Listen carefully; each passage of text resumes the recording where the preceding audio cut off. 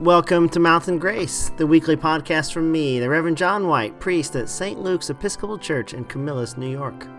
This week in our passage from Mark's Gospel, we are with Jesus and his disciples as they marvel over the grandeur of the temple and Jerusalem. But Jesus suggests they might want to try to see things differently.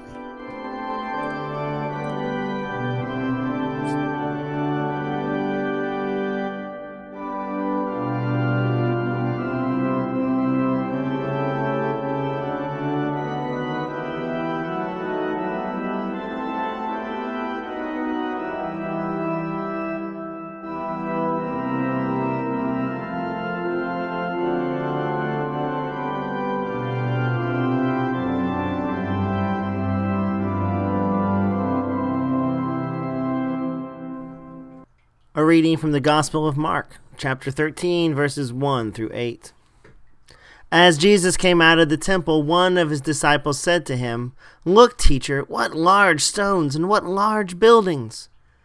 Then Jesus asked him, "Do you see these great buildings? Not one stone will be left here upon another. All will be thrown down." When he was sitting on the Mount of Olives opposite the temple, Peter, James, John, and Andrew asked him privately, "Tell us, when will this be, and what will be the sign that all these things are about to be accomplished?" Then Jesus began to say to them, "Beware that no one leads you astray. Many will come in my name and say, 'I am he,' and they will lead many astray. When you hear of wars and rumors of wars, do not be alarmed. This must take place. But the end is still to come. For nation will rise against nation and kingdom against kingdom. There will be earthquakes in various places. There will be famines. This is but the beginning of the birth pains." The Gospel of the Lord.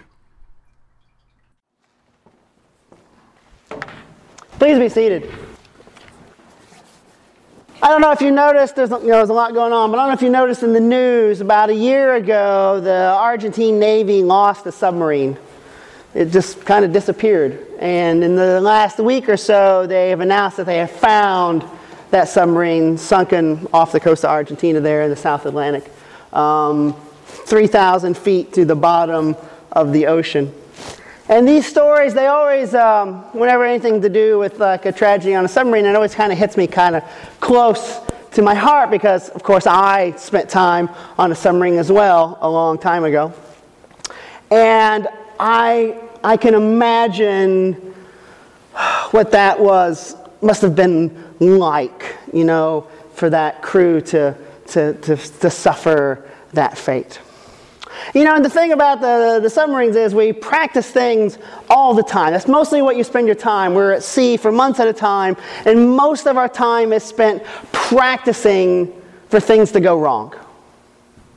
Right? And we practice our war fighting, right? We practice shooting missiles, and we practice shooting torpedoes, and we practice for fires, and we practice for floods, and we practice for nuclear disasters and steam leaks and battery explosion. We practice for everything you can possibly imagine so that we're ready when the time comes. But there is one thing that we never, ever, ever practiced, thinking back on it. That's abandoning ship. We never, ever drilled on abandoning ship, right? Because there was, I guess, sort of an unspoken expectation and understanding that was never going to happen. We're already hundreds of feet below the surface of the ocean. We're not getting out if we can't get back to the top. And I'm pretty sure there might have been some life rafts and life preservers somewhere on that boat. But I can tell you right now, I have no idea where they would have been. And so, back in the early 60s, the United States lost a submarine, the Thresher, about 1962, I think it was.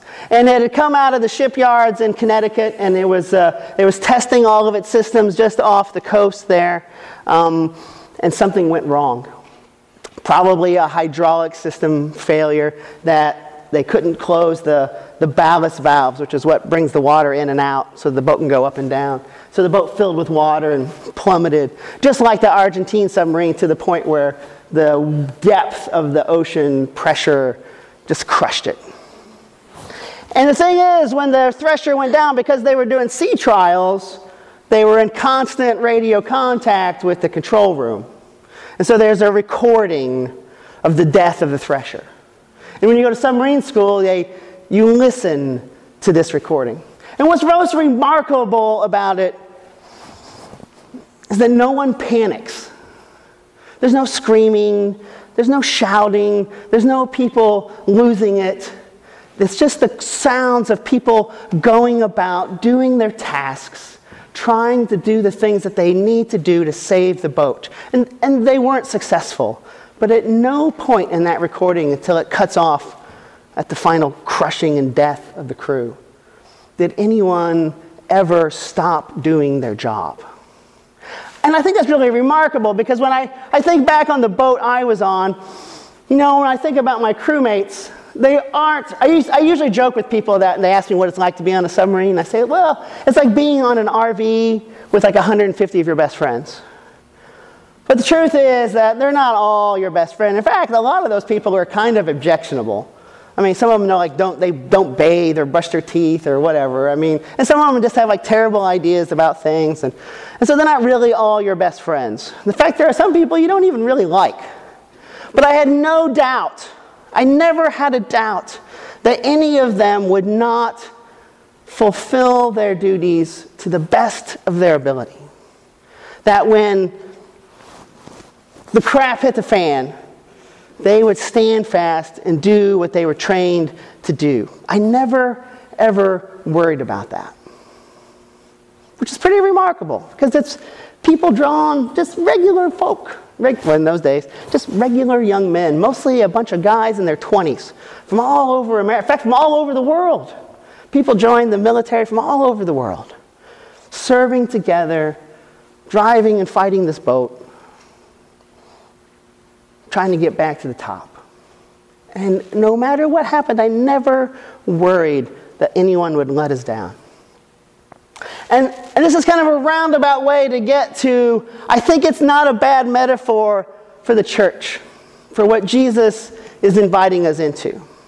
Because Jesus invites us into this new way of life, and he tells us that it's a burden and a yoke. It's sacrificial. It's about giving up things in order that the whole of the community might thrive, right? That the Christian life is one of effort and work. It's not just something that you can kind of casually engage with. It's not just something that you think about the world. It's an invitation to live differently. And that we come together from all walks of life, together in the church, and become the body of Christ. That working together, each of us doing the roles that God has invited us into, make up Christ in the world, right? And that people, everybody has a role. God has granted everyone abilities. God has granted everyone talents and knowledge. And some people have the good fortune to have resources and time. And we bring all that together to accomplish our mission, right? The mission that Jesus gave us, to go into the world and tell people about Jesus, to live our lives differently so that people can see Jesus in action in the things that we do. And that collectively we work to make the world a better place, to build the kingdom of God, which Jesus promises us is near. And in this gospel reading today, what Jesus is most importantly telling his disciples is, don't get distracted. Focus on the mission. Remember that you are loved. Love in return. And stuff's going to happen. The crap's going to hit the fan. There's going to be wars. There's going to be famines. Nations against nations. People against people. Don't be distracted by those things. Focus on the love of God. Hold fast to your faith and continue to do the things that you know God has invited you to do. Never lose your focus. That's what Jesus is reminding his disciples of today. That, yeah, terrible things are going to happen. We live in a world where terrible things happen all the time. But don't lose our faith because of that. Don't let it be a distraction from loving the world.